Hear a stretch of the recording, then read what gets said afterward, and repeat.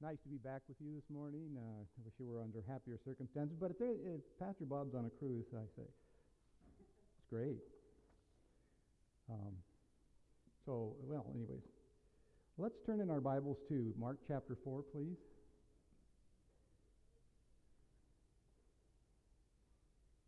Mark chapter 4, we'll start with verse 1, and we'll read first the 20, I think the 20. Anyways, this is the parable of the sower. I'm getting a lot of feedback down here. So let's begin. I got to change my version here. That's just let's see. Okay. Mark 4, parable of the sower, verse 1. He began to teach again by the sea, and such a large crowd gathered to him that he got into a boat in the sea and sat down, and the whole crowd was by the sea on the land. And he was teaching them many things in parables, saying to them in his teaching, listen to this, behold, the sower went out to sow. And as he was sowing, some seed fell beside the road, and the birds came and ate it up. Other seed fell on rocky ground where it did not have much soil, and immediately it sprang up, and because it had no depth of soil, and after the sun had risen and it was scorched, and because it had no root, it withered away. Other seed fell among the thorns, and the thorns came up and choked it, and they yield no crop. Other seed fell into the good soil, and as it grew up, it increased and yielded a crop, and produced 30, 60, and 100-fold. And he was saying, he who has ears to hear, let him hear. As soon as he was alone, his followers, along with the 12, began asking him about the parable. And he was saying to them, to you has been given the mystery of the kingdom of God, but to those who are outside, get everything in parables, so that while seeing they may see and not perceive, and while hearing they may hear and not understand. Otherwise they might return and be forgiven. And he said to them, do you not understand this parable? How will you understand all the parables? The sower sows the word. These are the ones who are beside the road where the word is sown, and they hear, and immediately Satan comes and takes away the word which has been sown in them. And a similar way, these are the ones whom the seed is sown on rocky places, so that when they hear the word, immediately receive it with joy, and they have no firm root in themselves, but are only temporary. Then, when afflictions or persecution arises because of the word, immediately they fall away. And others are the ones on whom the seed is sown among the thorns. These are the ones who have heard the word, but the worries of the world, the deceitfulness of riches, and the desire for other things enter in and choke the word, and it becomes unfruitful. And these are the ones on whom the seed was sown on the good soil. And they hear the word and accept it and bear fruit, 30, 60, and 100-fold. This is God's word. Well, I'm sure you all know this saying, to miss the forest for the trees. Pretty common. That is if we were in the middle of a forest and we were surrounded by tall trees that were towering over our heads, we can't tell how large or expansive the forest is. We can't tell if it's thousands of acres or square miles or anything, because all we can see is that which is around us. And of course, that's how you get lost in the forest, isn't that right? So we need a new vantage point that allows us to see how many acres or square miles are taken up by the forest. Or to put it more simply, we could say that we're so caught up in the details that we miss the bigger picture. Now, when it comes to reading the gospel, it's easy to concentrate on each story that Jesus tells or participates in, thinking that we have somewhat of a cut and paste document where there's several individual accounts kind of strung together as if they were a string of pearls. They're all good, but we read each story as kind of a self-contained unit, and we're not asking the bigger picture. where we're not seeing the bigger picture.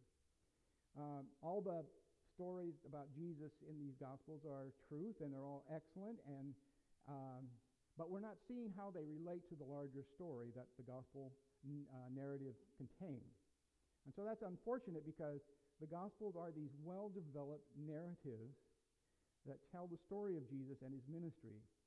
All the stories we find in the Gospel are woven together into larger sections to reveal who Jesus is and why the Gospel is such good news.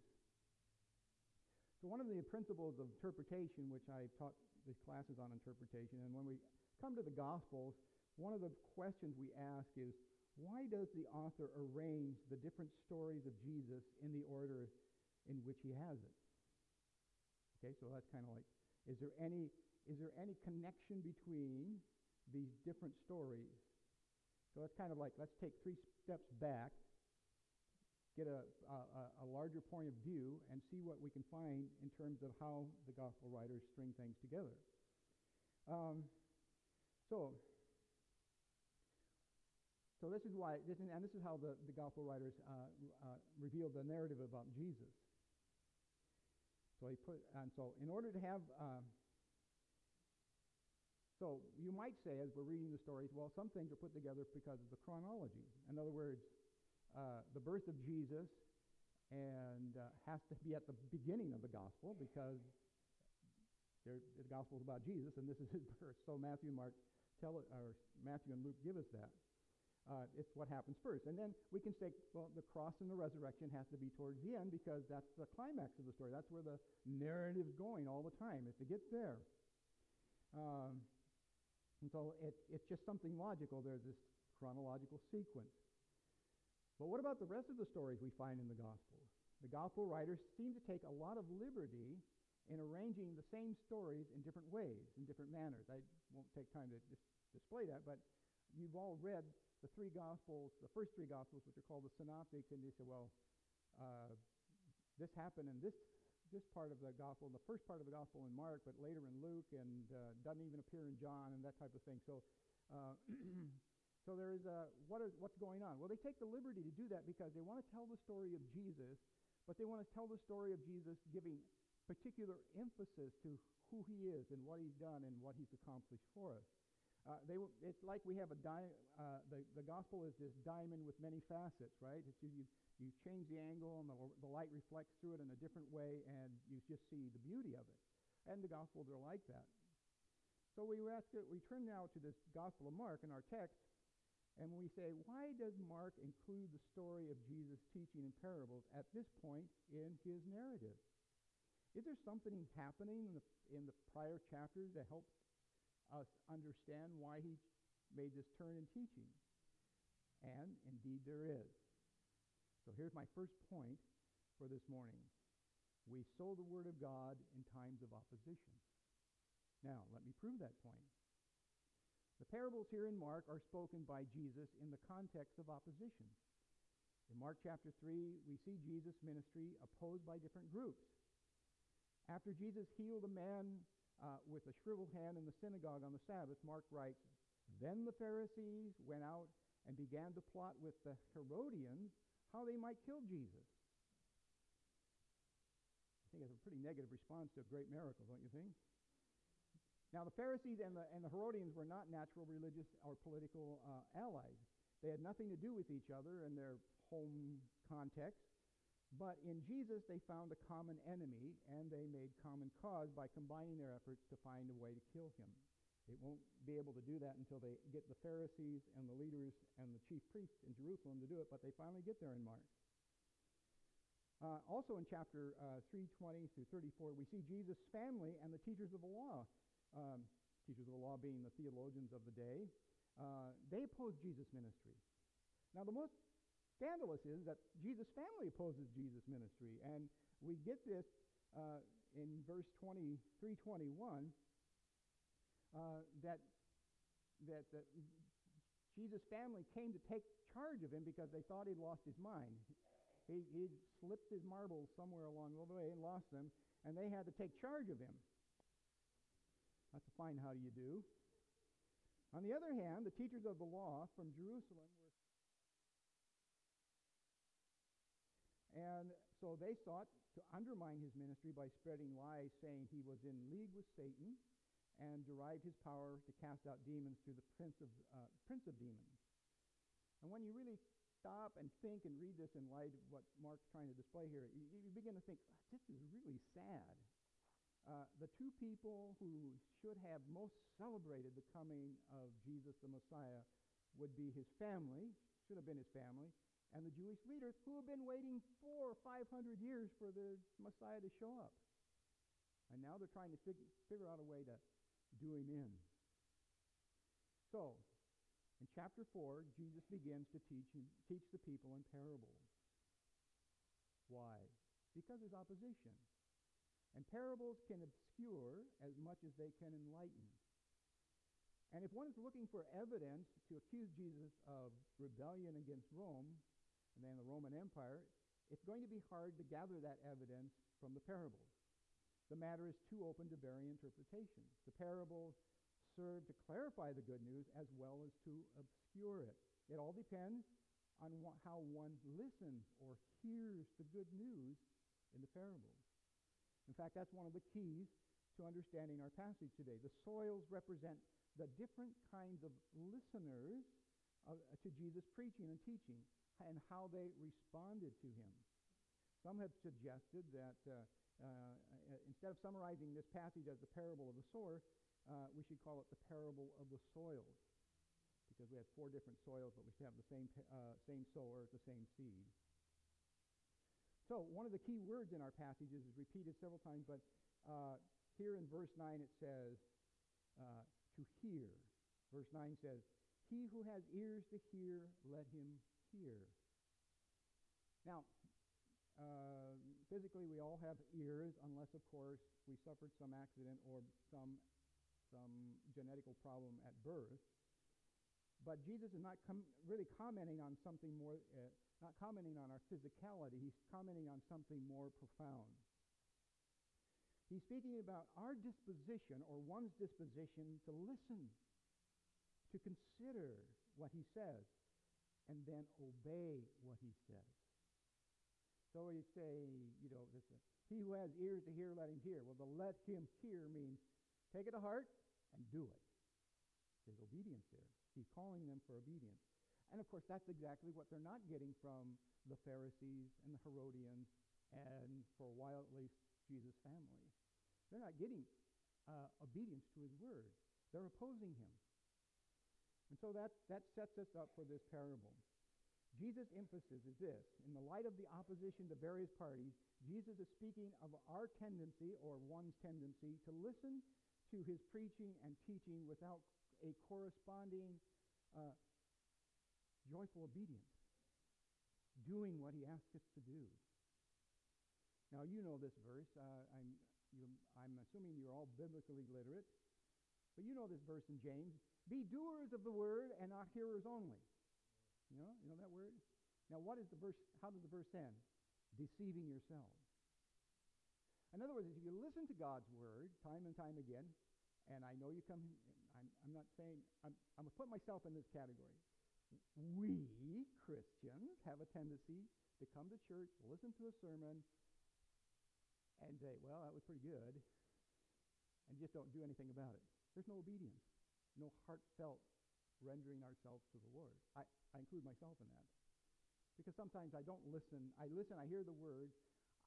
I have this illustration. I said to my students often, I said, what God wants is disciples, not wine connoisseurs, wine tasters, right? You know that a wine tester, he got a little cup, and it's on a chain around his neck, and he takes the cup filled with a little wine, puts it in his mouth, switches it around, then spits it out. And a lot of times that's how we come to church. We kind of, it's not good, or whatever. And so when we listen to God's word, when we hear God's word and we don't obey, we deceive ourselves. You may even feel good that you heard God's word, but is there obedience that comes with it? About 10 years ago, when we started the work in Cuba, the providers of our curriculum, called Third Millennium Ministries, the president, Dr. John Dr. Richard Pratt came at my invitation to share. And one morning we had all our leadership there. We were doing this workshop, and we had various speakers. So one morning Dr. Pratt gave a meditation, and it was based on James. And he asked this question: who's the greatest theologian in the world? You know, Dr. Pratt graduated from Harvard. He's got all the goods with him. Who's the greatest theologian in the world? And you know, people said Augustine, or others said, you know, maybe Aquinas, or Calvin. Who knows? People offered a number of answers, and this was Dr. Pratt's response: no, you're all wrong. The devil's the greatest theologian in the world. You know why? He knows everything about the Bible. And he's been even in the presence of God, and he doesn't obey. And then later in James it says that the demons know and tremble, but what they don't do is repent. They don't change their mind. There's no new form of behavior. So Dr. Pratt finished this meditation with these words. So, if you want to become a devil, just learn theology and never obey God. And I think that applies to all of us to hear that. And so, it's just responding to God's word with joyful obedience. Now, let me say this one other thing. This isn't in my notes, but when we obey, there's this kind of, I know we Christians kind of like, oh, I got to obey God, oh, blah, blah, blah, and so I have to give up my selfishness, blah, blah, blah. When we obey, it makes us happy because in doing God's will, we're really going with the grain of life that God has put in creation. We're not going against the grain all the time, which causes us so much hurt and suffering in our lives. To obey is a good thing. It leads to joy. It leads to maturity. And that we weigh that against our desires and our wants and whatever it is that the Lord might be putting his finger on in our lives, and we rebel against him. And then we suffer for it. Now, it's just responding, and what Jesus is talking about in the parable of the sower is that, and the reason I'm outlining this is now we can understand these very difficult verses in chapter 4, verse 11 and 12.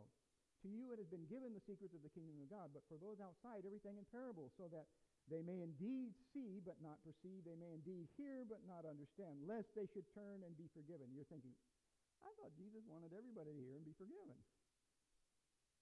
I mean, isn't this one of those verses you bump into and you go, I don't know what that means, and then you just get on to something else, you know. Praise the Lord! The next verse says something good, you know. Well, what Jesus is doing here is he's quoting Isaiah 6:10.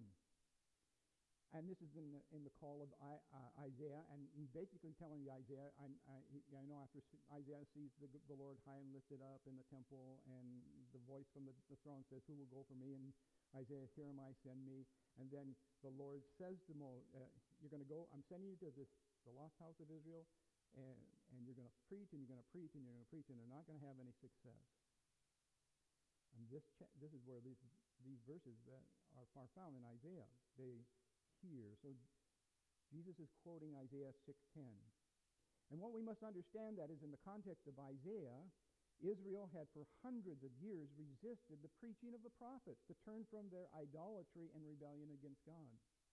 Time and again, the Lord had sent his prophets to preach to Israel, they preached the need to turn away from their idols. And the prophets were largely ignored, and some were killed. The role of a prophet in the Old Testament was difficult because the people often tried to destroy the prophet for preaching God's word. And so, this word found in Isaiah is a word of judgment on their continuing sin. And the punishment fits the crime. The punishment fits the crime.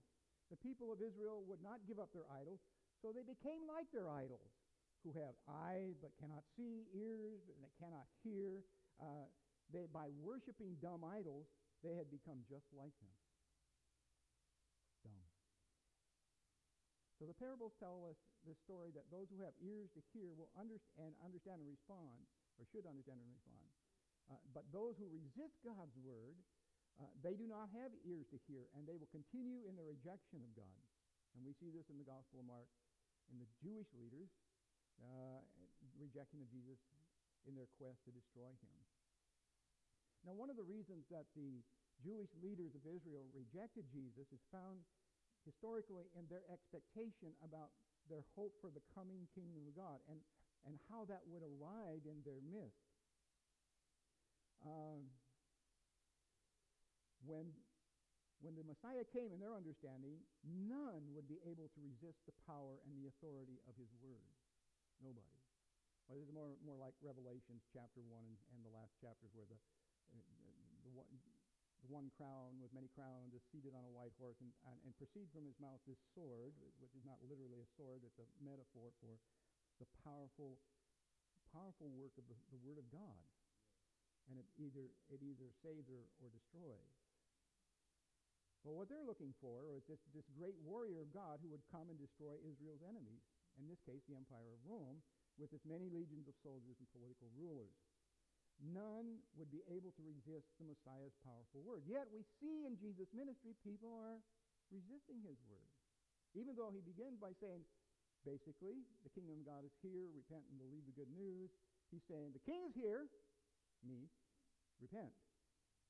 And, of course, the Jewish leaders and theologians say, well, nobody could resist that word if this guy was really the Messiah. So how can this be the powerful inbreaking of the kingdom of God with its irresistible destruction of the enemies of God and its overflowing blessings for the people of God? We must take seriously then that just like Jesus, we will sow the good seed of the gospel in the context of opposition. We live in the time of cancel culture. For saying something considered politically incorrect, one can lose his job or be socially ostracized in some manner.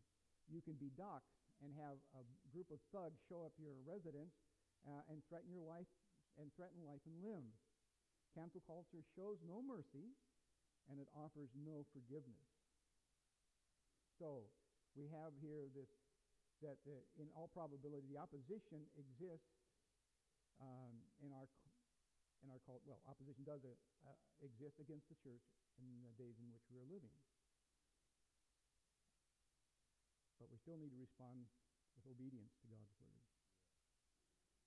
Well, and even when we're having success in the church and great numbers might be coming in and we're experiencing the blessing of God, there will be opposition.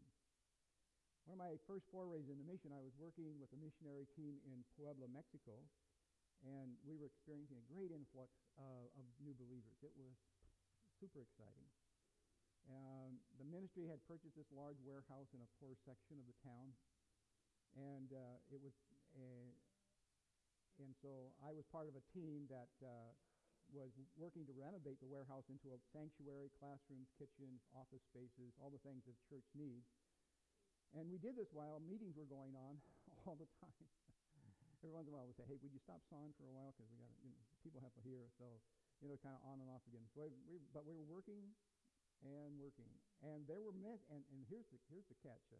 There were services going on at the church 7 days a week from 9 in the morning to 9 at night. We had so many people coming. Now, not all the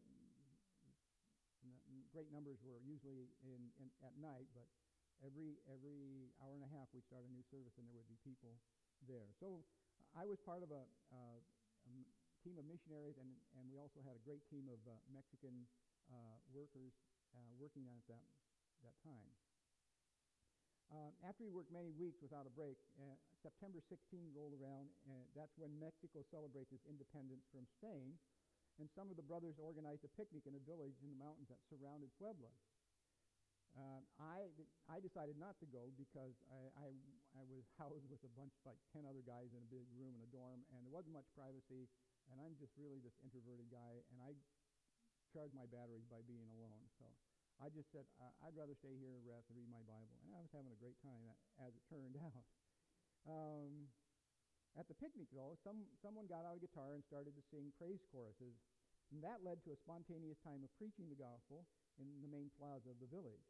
I don't remember all the details, but some resident of the village objected to this group's eager sharing of the good news in a public setting. And so someone complained to the village priest, who then called together the townspeople by ringing the church bell and declared that those preaching in the main plaza had come to destroy the worship of the Virgin Guadalupe. And so some of the townspeople began to yell insults at the brothers and sisters. They picked up stones. They chased them. The reason this village was chosen because there was a brother that lived there. So this whole group of about 30 people crammed into this small house. And for several hours, they were screaming, pelting. They broke windows. And finally, they had to call the riot police from Puebla, who came, broke up the thing, and brought the folks back. I met them at the police station, and they were in these kind of riot, I don't know if they're riot, but anyway, they were buses without any sides. They had seats, and about 2 blocks before they got there, you could hear them singing. They were singing praises to the God. They were really excited that they had done this, So, this is one of those things. The advance of the gospel provokes the devil. We're in spiritual warfare. That's what we read in the first. The seed is sown along the road, and Satan comes and steals it. And we're always in this spiritual battle with him.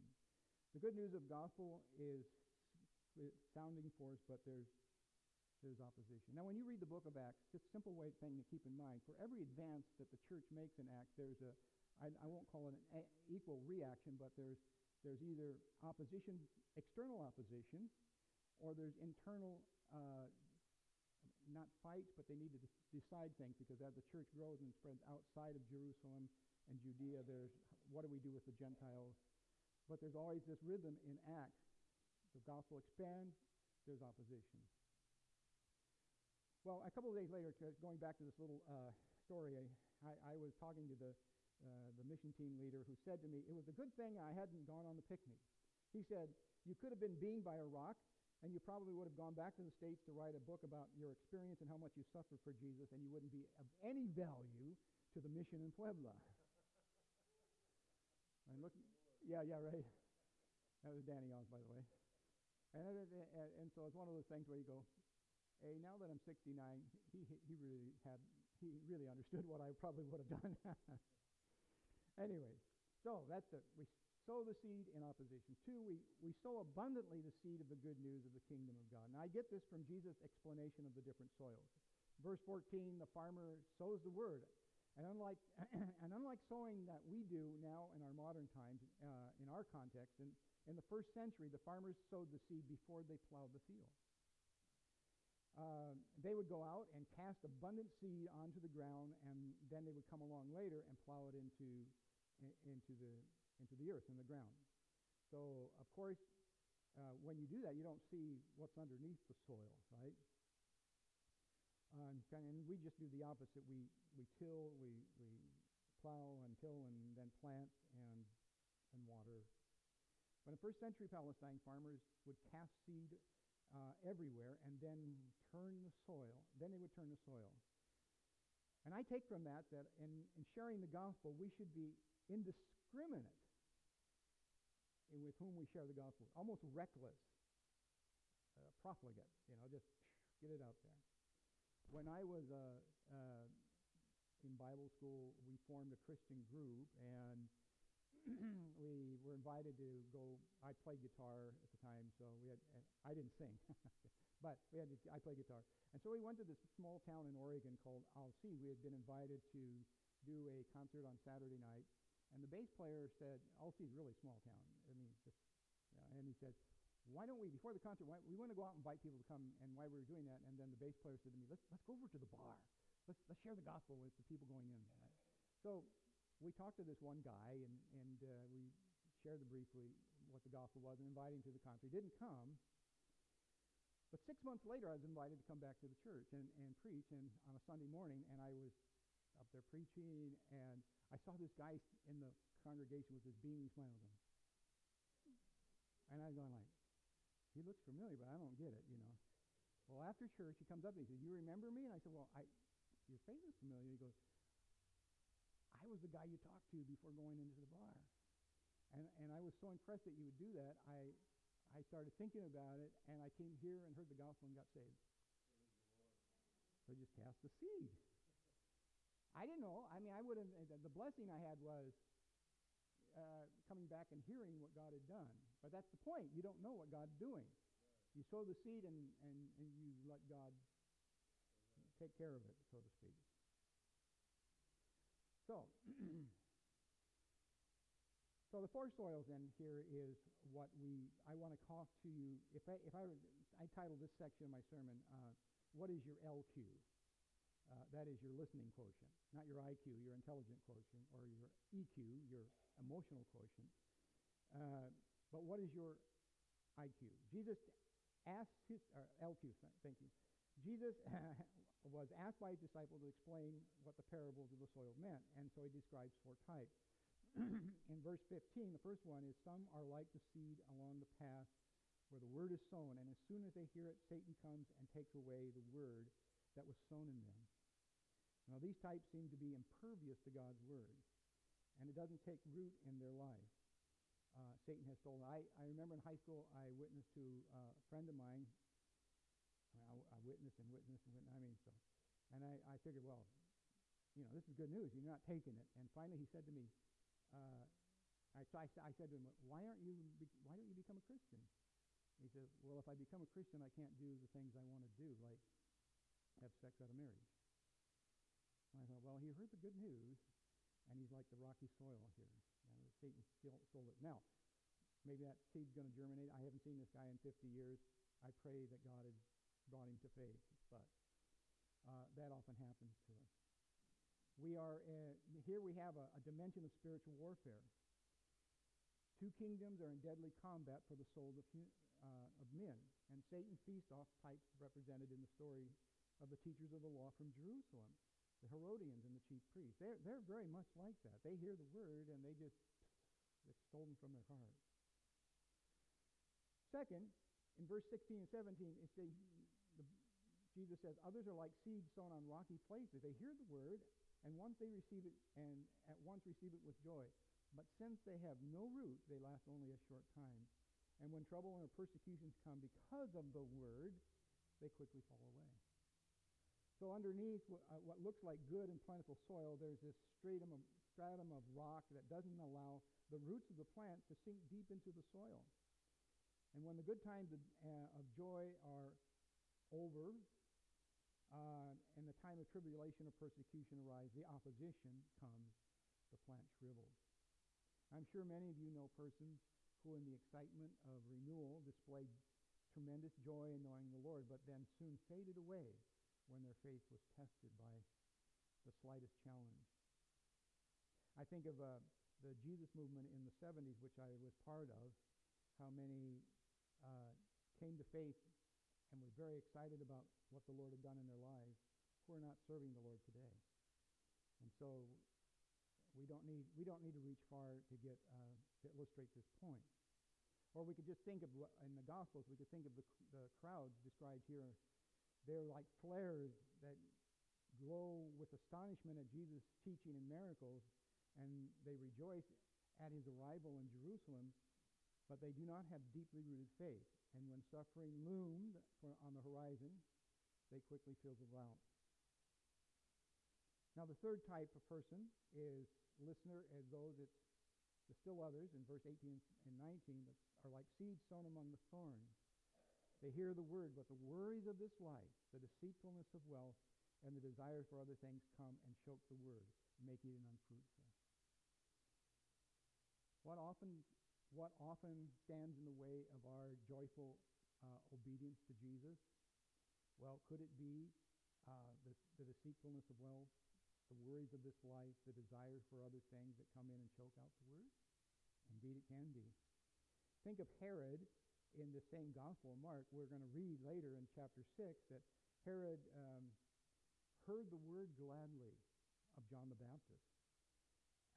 But his greater concern in the end was to preserve his honor and power, and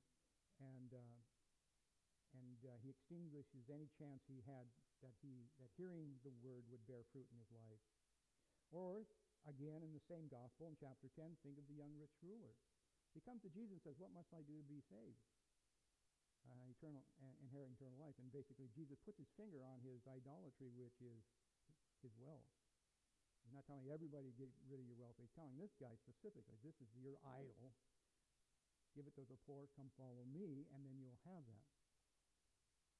And says that the young rich ruler went away, and Jesus was sad. Well, then think of Judas, who for the promise of wealth, a few pieces of silver, sold Jesus out to the Jewish authorities. And again, we need to stop and reflect. Think how in our own lives we are tempted to love wealth and ease above our call to discipleship of Jesus. Well, finally, Jesus says to us, he said, others are like the seed sown on good soil, and they hear the word, they accept it, they produce a crop. 30, 60, or even 100-fold of what was sown. You want to be fruitful. You want to be fruitful in your Christian life? Hear the word. Obey the word. And you're good soil. And produce fruit. One writer put it this way, the good hearer welcomes the word immediately so it cannot be snatched away by Satan. The good hearer welcomes it deeply so that it cannot be withered by persecution. And the good hearer welcomes it exclusively so that other concerns do not strangle it. And it produces fruit. So, let me just finish this morning by challenging you and myself to consider our LQ, our listening quotient. And I think what we need more than anything else is just those moments of honesty where we say, Lord, you know, and I'm aware. I often read the Bible and I don't respond. I hear a lot of sermons and I just criticize and I don't like it. We need to become obedient and not fear the obedience, where our obedience will take us. It'll be for the greater blessing. We'll bear fruit, 30, 60, and 100-fold. But if we don't, we won't bear that fruit for the kingdom, and our lives will show it. So listen well, and our second point is to sow the word in faith. You don't know what the outcomes are going to be. One last illustration.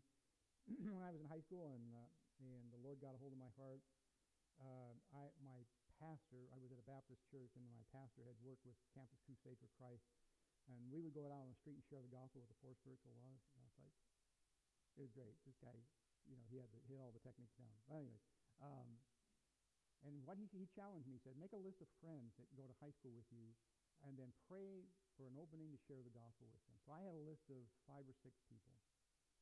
And I wrote the list out of friends that I wanted to share the gospel with, and I started thinking, oh, well, Jim, that'll be easy. He's almost Christian, huh? And this guy, yeah, that's great. Well, and then I came to this guy. I put this fellow's name down was James, and James was kind of the weird one in high school. But I thought, well, I'll share the gospel with you. Well, you know what happened? The only one that responded to the preaching or the presentation of the gospel was James, the one I thought wouldn't receive it. Now, sometimes we don't share the good news because we're afraid people will reject it. Well, that's probable. But sometimes we share because we don't know, we're kind of convinced that this person's never going to change. And that's what's the case with this James in my thought. But he became a Christian, started going to church with me, grew in the faith. What a wonderful thing. So there's the challenge. How are you listening this morning, and be willing to share lavishly the gospel wherever you go? Let's pray. Father, we're so blessed to be able to look into your word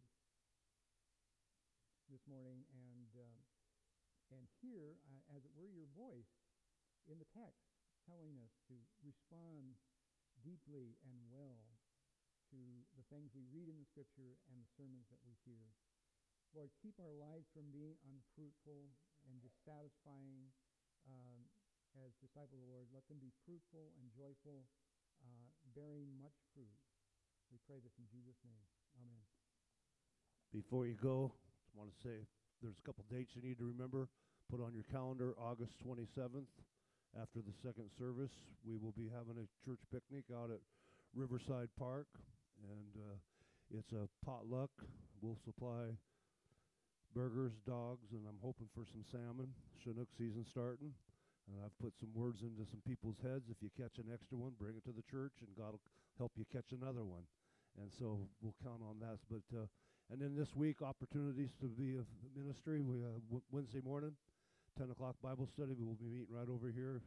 We started a new study, and it's a great study. And if you have open time in your mornings on Wednesdays, I encourage you to come and try it. It's been a very rich time in the Word and digging into our hearts of what God wants to say to us. I trust you have a great week, and we will say God bless you. Yeah, thank you.